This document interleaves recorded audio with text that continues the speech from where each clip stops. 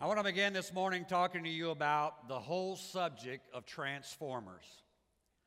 Now, before there was ever a movie made about Transformers, God was in the transforming business. He told the disciples in the book of Matthew, he said, go into all the world and transform people. Now, I know he said go and make disciples, but let me tell you, when you make disciples, you transform people. And so for the next few weeks, we're going to be talking about transformers making a lasting difference. Now, I want to tell you something. You were created for more than just working 40 or 50 hours a week. You were created with a divine destiny down inside of you. You have divine DNA in you. The Bible says that you were created and you were made in the image and in the likeness of God. That means that there is divine DNA inside of you. And so how many of you know that God is a creator? And so that God is a creator, then He has given us the ability to bring transformation into the world. So I want you to take your Bibles this morning and go to the book of Matthew, the 9th chapter. And as you're getting there to the book of Matthew, let me welcome the campuses this morning. And we are asking God to minister there through His power and through His Word today. We're excited about what God is doing in every location that's a Love and Truth church. And we're just glad today to be able to preach the Word of God there as well as here. The book of Matthew, the 9th chapter, beginning in verse 35, says this. Then Jesus went about all the cities and villages, teaching in their synagogues, preaching the gospel of the kingdom, get that, and healing every. Would you say that word with me? Every. Would you underline, if your Bible is not too holy, would you underline that word, every sickness, and then it says, and every disease. He didn't bypass any of them. So when somebody comes along and tells you, well, God doesn't heal that, and God doesn't set you free from that, just say, wait a minute, He's the same yesterday, today, and forever. If He ever did it, He still is. Right? And so He healed every disease among the people, but when He saw the multitudes, He was moved with compassion for them because they were weary and scattered like sheep having no shepherd. Then He said to His disciples, the harvest truly is plentiful, but the laborers are few. Therefore pray the Lord of the harvest to send out laborers into His harvest. I want to talk today on this subject. I want to speak to you for the next few minutes about the power of compassion. There's something that we need to understand, and that is this, that nothing truly lasting ever happens until someone is deeply moved. Well, let me say that again. Nothing truly lasting ever happens until someone is deeply moved. Until somebody says, wait a minute, it's not going to remain this way any longer. I need to see a difference. I need to see something happen. A few years ago, there was a lady whose teenage daughter was killed in a car accident, and it so devastated her family that she began a movement that literally has changed the laws of our nation because her daughter was killed by a drunk driver. How many of you have ever heard of an organization called MAD? Mothers Against Drunk Drivers. One woman who said, I'm not going to take this anymore. I'm not going to put up with this anymore. I'm going to make a difference. And she has. Listen, let me help you this morning. I don't know who you are. I don't know what's going on in your life. But I want to tell you, you are not insignificant. You are not a nobody going nowhere. You are a somebody who the power of God has redeemed, He has saved, and He has placed His love upon you. And when you begin to understand that, you begin to live with a transformative mindset. You begin to say, wait a minute, I am not willing just to kind of go through life and kind of just ease through life, but I am going to do my dead level best to make a difference in this world in which I live. We don't want to look at your tombstone one day and say they lived and they died. Right? I want something on my tombstone, and not pepperoni pizza. I want something on my tombstone that lets people know that I made a difference with my life. I want you that when we stand, and I hope it's, 75 years before I do this, but I hope when I stand and do your eulogy that I'm able to say this person was transformative. This person made a lasting difference. This person was one who didn't give up. They didn't quit, but they got a hold of what it was that God had for their life. Now let me tell you something this morning. For us to really make a difference, there has to be some things that change. And here's what I found out about change. Most people don't like it. We don't even like for them to give us change at the drive-thru. Right? We don't like change. I mean, it's just, now, I will have to confess, I thrive on change. I love it. I wake up in the morning trying to figure out something to make different. That's just the way I'm wired. I'm different than most of you. I understand that. I don't even like a service 2 weeks in a row to run the exact same way. I want them to change. So I said, come on, tweak that thing, move that thing, do something different. Don't leave it the same. I love change. If I have to just move the keyboard from one side to the other, let's get some change going. Let's not. I've said for years, the only person in church that really likes change are the babies in the nursery. Everybody else is kind of resistant to it. Pastor, we don't want to change. But let me tell you, there are 3 things this morning I'm going to talk about that we have to change if we really, really want to be people who have the power of compassion in our life. The 36th verse, would you look there at the 36th verse again real quickly? Jesus said this in that 36th, or the scripture says this about Jesus. It says he was moved with compassion. See, the first thing that's got to change in our lives this morning is there's got to be a change in our emotions. We've really got to look at the world with compassion. How many of you know that a lot of Christians hate the world? I mean, they really do. Well, now, Pastor, the Bible says, love not the world, neither the things that are in the world. If any man loves the world, love of the Father is not in him. I can quote it just as good as you. But go look up the word world there. It's not talking about people. It's talking about the system. It's talking about the system of the world. It's not talking about the people who Jesus Christ died for. It's not referring to those who Jesus gave his life for. It is talking about the system. Don't love the system of the world. Is what the scripture is talking about. See, that word compassion means to feel deep sympathy. I mean, how often do you look at those who are struggling? How often do you look at those who are bound in addictions and who are living lifestyles that we know that the Word of God is against? But how often do we look at them and we kind of sneer at them and we feel nothing? Listen, if there was anybody that day, when Jesus looked at that crowd, remember this, when Jesus looked at them, he saw every sin that they were committing. He was God. He knew their thoughts. He knew the illicit things they had done the night before. And yet the Bible doesn't say he looked at them and he judged them. The Bible says he looked at them and he had compassion upon them. He looked at them and he said, they're like sheep that are scattered. His heart went out to them. See, I believe with all of my soul today that you and I have to have a heart of compassion for the lost. The church has become nothing but a glorified country club in a lot of places. We go to church with people who are like us. We pay dues and call it tithes. We socialize with people who are just like us. We never cross any boundaries. If you are like us, you can come. If you're not like us, please go down the road. And yet the Bible says Jesus came to seek and to save the lost. I want to tell you something. If you look very much, you'll find out that the counseling offices are overflowing with people with all kinds of needs. In fact, most of you, if you wanted to get into a counselor, into a professional counselor, if you called them and said, I want to be there tomorrow, they go, no, it'll be at least 3 weeks. It'll be at least 2 months before you can get in. I'm booked up that far.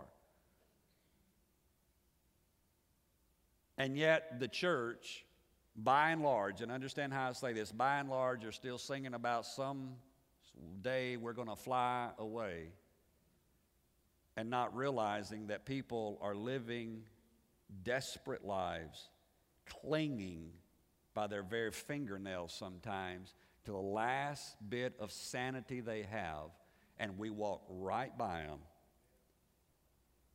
Maybe I'm preaching too deep. And we don't give them compassion. See, we've got to be willing to change our emotions. Every time, and please bear with me for a moment, but every time I see our news covering quote-unquote Christian groups that are standing with picket signs screaming hatred. I don't care what the agenda is. It doesn't matter if it's an abortion clinic. It doesn't matter if it's gay rights. I don't care what the agenda is that we are screaming about. I look at that and I say, that's not godly. Now, you can do with that whatever you want to, and you may need to do something really serious about that.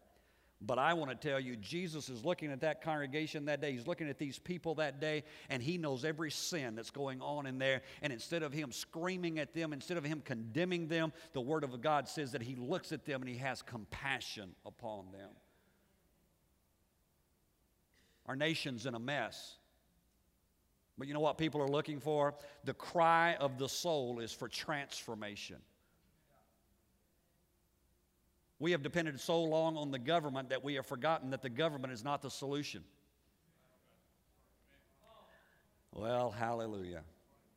We've thought the government should be our answer. So the government should be the answer to abortion. The government should be the answer to this. The government should be... No, wait a minute. The church ought to be the answer. See, if I can convince you of righteousness, then you won't do those things. If the church will come to the place of living out the gospel in every aspect that God has called us to, we will literally make a difference in our world. We will transform our society. We will make a difference. We will see revival again. We will see transformation happening again. But it's up to the church to wake up and to say, wait a minute, we're going to change our emotion. Instead of screaming at people, we're going to have compassion on people. Look at verse 37. Here Jesus speaking again says, then he said to his disciples, the harvest truly is plentiful, but the laborers are few. The harvest is great. The harvest is out there. Now, I know that a lot of times in Christian circles we talk about nobody wants to be saved, but the Bible says the harvest is plentiful. The problem is not with the harvest. See, here's what's got to change. Number one, we had to change our emotions. Number two is we've got to change our vision. We've got to start looking at something different. A lot of times all we see are problems. We don't see the harvest. Well, don't you see this problem? Don't you see that? Didn't you hear about the legislation that was passed just recently and that overturned? Yeah. I heard all that. But you know what? There's a God who is greater than any judge. There's a God who is more concerned about his church getting on their knees and seeking him than he is, hang on, hold up, wait a minute, than he is even in us electing the right person. He never says, if my people go to the polls, I will send revival. Now, I believe, I'm going to get in serious trouble today. I believe you ought to vote. But what he says is, if my people who are called by my name will humble themselves and pray and seek my face and turn from the church, their wicked ways, then I will hear from heaven and then I will heal their land. Our vision's got to change. We've got to get a great vision. Let me give you 4 ingredients to a great vision. I want to tell you, everybody needs to have a great vision in their life. Your vision won't be the same as somebody else's, but everybody needs an overriding vision of life. If your vision is just, well, all right, my vision is to have a bigger house. Well, you'll get that, but you'll just get a bigger payment with it. Well, I want to have a Rolls Royce and a Bentley. Well, have them, baby, but you're going to be, the payments come, whatever, all that stuff that you look at. There's something better. Listen, I don't mind you having everything. Be blessed physically, financially, spiritually, in every arena of your life. But understand, your vision has to make a lasting difference. 4 things. Number 1 is passion. Every great vision provides passion. Vision evokes an emotion. You get around somebody who has a true vision, they're passionate about it. You get around somebody who likes to minister to the downtrodden, they're going to talk about it. You get around somebody who has a heart for teenage girls who are unwed and pregnant, they're going to talk about how it is going to, why? Because there's a passion that comes along with a vision. I have often threatened to wire the seats in the auditorium with 220 electricity and just to be able to periodically pick out somebody and hit them with a good joke just to see if there's any emotion in them. It's like, are you passionate about anything? I mean, come on. Listen, it's passion that brings that in your life. The second thing about a great vision is that it provides motivation. Vision provides the incentive to your life. It's why you do what you do. It's why you get up and do it. It's why the person will go through 12 years of school, and then they'll go through 4 years of college. Then they'll add on 4 more years of college. Then they'll add a couple of years on top of that to get their PhD, to get their whatever. Why are they doing this? Because they have a vision. And that vision motivates them to do the work that nobody else wants to do, but they have a vision for what it is they want out of life. Listen, if you would get a vision for your life, it will take you somewhere. It will provide some incentive for your life and move you. The third thing that vision brings is vision brings direction. Vision sets the course for your life. This church, we have vision. We know what our vision is. And so that vision helps us to stay on course. And we go back and we look at what the vision is time and time again, and we run everything through the grid of whether or not it fits the vision. And if it does not fit the vision, it is real easy to say no. I was walking out of the office this week, going down the hall. A guy came in the front door. I didn't know who he was or what he wanted, and he looked at me and he said, do you work here? And I said, yeah. Which I do. And he said, well, I'm so-and-so, and I'm looking for the pastor. And then I had to fess up who I was. I said, well, you're talking to him. He kind of looked astounded because I was about like this, maybe a little worse. And nice guy, very, very nice gentleman. And he said, I produce and book groups for churches. He said, I would love to bring a Southern Gospel group to your church. It was real easy. I love you, God bless you, but we're not interested. We're not a concert church. That's not what we're built on. That's not who we are. Now, if some other churches want to do that, if that's their vision, God bless them. Let's do it. But I did concerts years ago and found out, you know who shows up at concerts? Christians. And I decided I was fishing, I was just swapping saints doing that. And it wasn't taking the kingdom of God further. And so I just said, hey, you know what? I know what we're called to do in Jackson. And gospel concerts really don't fit in that. And so Wow, why are you mad at me now? This is not who we are. It's not what we're going to do. There's plenty of other places, plenty of other venues that'll do that, but it's not. And so it's easy. See, a vision gives you direction. It gives you a course. The reason some people, and I don't want to get in your business, but the reason that some people live life so aimlessly is because they don't have a vision. Because the vision sets your course for life. The fourth thing about vision is this, is vision gives you a purpose for living. I mean, it's that thing that moves you. It's that thing it's that internal dynamo that just keeps you going. It is, it's Rick Warren's life on purpose. It's that whole thing of living life. I have a purpose for life. I have a purpose for listen, let me give you a purpose for living. Your purpose for living is not to live and to die and to go to heaven one day. Your purpose for living is to be a transformer, to make a difference in somebody else's life.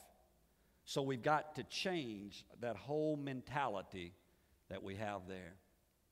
Look at verse 38. He goes on to say, therefore pray the Lord of the harvest to send out laborers into his harvest.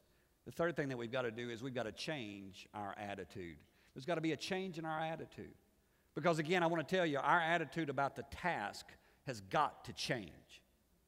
We so often look at the world and we just exist in this place of almost hatred of the world instead of understanding God has called us to touch the world.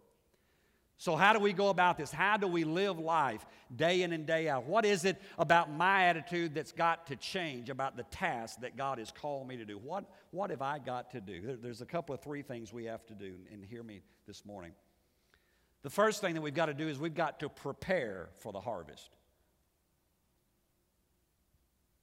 How many of you have ever had a newborn baby come home? If you knew that baby was coming, now, some of you get called, we've had some adoption cases where they got called like 2 nights before and they had to go out and buy everything in 2 days, which I can't imagine what that's like. Usually you got about a 7 to 8 month window of opportunity to prepare. And you know what it's like. I mean, you're changing rooms up. You're going out and buying bassinets, and you're buying diapers, and you're buying all the stuff. And yet what I find so often in churches is that most of the time we aren't prepared to receive the people that God sends. I ask this ever so often. I haven't asked it in a while, but let me ask it today. Have you ever been to church? No, really. I mean, have you ever gone to church and when you left, you wondered why? I mean, they talked stuff that didn't make a bit of sense. They used words that you couldn't understand if you'd been sitting there with a dictionary. They begin to talk about the exegesis of the text and the hermeneutical principles that were involved in the ramifications of the hubba bubba bubba. And you just went, I'm sure that was really good, but I don't have a clue what they said. Have you ever talked to a baby? Come on, have you ever talked to a baby? What do you talk to a baby? Hey, baby, how you doing? I mean, you're right? You're so cute. I mean, why is it that we always raise our voice 7 octaves? Oh, this baby's so... Right? Come on. Go stand down by the nursery and find some parent who knows you. Don't just do it randomly. And talk to their kid and start talking to them about the cultural ramifications of whatever. It doesn't matter. I mean, that kid's going to look at you and probably spit up on you or something. And yet at church, we use words and terminologies, and we throw things out to impress Christians instead of saying, wait a minute, there's babies in the house. Let's prepare for the babies that the Lord sends to the house. The second thing you've got to do in this whole change of attitude is you've got to care that babies are coming. I don't want to get in trouble, but I think that there's a whole lot of churches in America that they really don't want babies. Now, I'll tell you the thing about babies. Babies are messy. You ever changed a diaper? I don't want to get in your business, but I didn't change many. Thank the Lord. But I changed enough to know it is not any fun changing babies' diapers. I can remember standing in Target when my daughter was a baby and I was holding her. And all of a sudden, I got this warm sensation. I can still tell you what I had on. I had on a navy blue suit. That was in the days that I wore one. And all the way down as I stand in Target in Memphis, and I'm looking at that going. And I ain't taking that one home.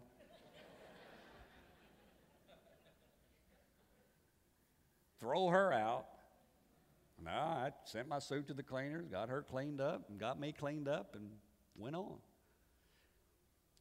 You know, the scripture that I quote a lot, but we need to hear it again. The Bible says, where there are no ox in the stall is clean. Do I need to explain that to you? Where there are no ox in the stall is clean. Where there are no babies in the church runs pretty carefully, pretty cleanly. But when you get babies, you're going to have some messes. I was standing at the door several months back or whatever, and I'd kind of gotten in everybody's business that day a little bit. And this lady walks out. I don't know, you may be here today. And she looked at me and shook my hand, and she said, Pastor, you really gave them you know what today. I won't use the word. And I went, I sure did. I mean, it took me about that long, and I thought, I did. That's what I gave them today. I hopefully kept them from going there.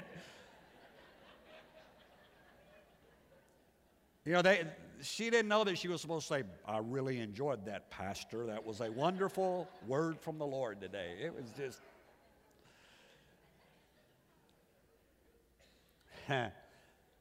So you have to care. The third thing that you have to do is that you have to reap the harvest. And that reaping needs to be a perpetual reaping. That reaping needs to be something that we're continually going after. Not something that we settle on and say, okay, this is it. And no.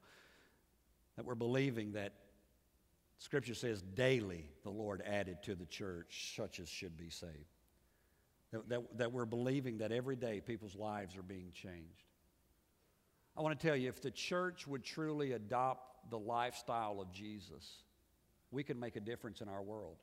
Now I want to tell you, Jesus could get in your face. And please don't misunderstand what I'm saying. Jesus, if Jesus would look at you and say, neither do I condemn thee, but hey, don't sin anymore. Jesus didn't ignore sin, but he took care of sin. And so there's this misconception within our society, and that is either you have to be legalistic, mean-spirited, or, hallelujah, everybody's wonderful, we're all going to heaven, well, all roads lead there. No, there's a balance to this.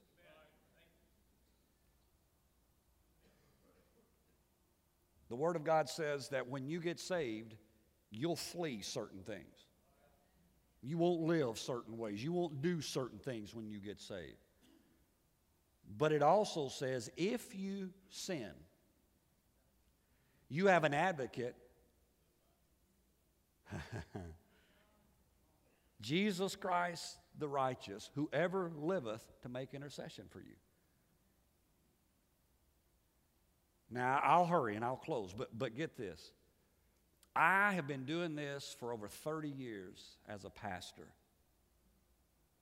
I have never yet met the perfect saint. Now, I've met a lot of them that thought they were. But if I hung out with them for a little while, I found that there were some issues in their life. So what's God saying to us? I believe with all of my heart, Jesus looking at that crowd that day, he saw all the issues, he saw all the sins, he saw all the habits and all the lifestyles that were destructive, but he saw past that. And he looked at them and he was moved with compassion. You've got to be able to look at that person who you disagree with, and you don't agree with how they're living or what they're doing with their life, and you still have to have compassion on them. I could begin to give a list of sins. I could name adultery. I could name drunkenness. I could name homosexuality. I could name covetousness. I can name 1,000 sins this morning. And whatever the sin was that I would name this morning, I would leave one out, and you would walk out of here feeling justified in your sin. And yet the Word of God says, the soul that sinneth, it shall surely die. So what am I saying?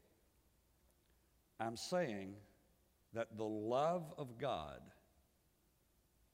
is the only hope for mankind. No exception, no other way we can go down the road. Whatever the Scripture lists as sins, I've done a lot of them. And whoever just thought they hadn't, you just did. Number one, you're in pride. Number two, you're a liar. And yet, God looks at this house and He looks at these ministries today, and He sees all the issues and all the stuff and all the problems and all the lifestyle thing and He says, I still love you. I want you to change. I want you to get it right. But I love you. Here's what the Bible says, and I close. The Scripture says, come unto me, all you that labor and are heavy laden, and I will give you rest. Take my yoke upon you and learn of me, for my yoke is easy and my burden is light. That's what God speaks to us today, and that's how He calls us to live with compassion as people who say, you know what? Truly the harvest is great. Lord, we pray that you'll send forth laborers into the harvest field. Thank you for tuning in today. Please join Pastor Couples next week for another message designed to help you successfully live the Spirit-empowered life. Please log on to our website at www.loveandtruthchurch.com or visit us in person on Oilwell Road in Jackson. And remember, God wants you to lead a Spirit-empowered life.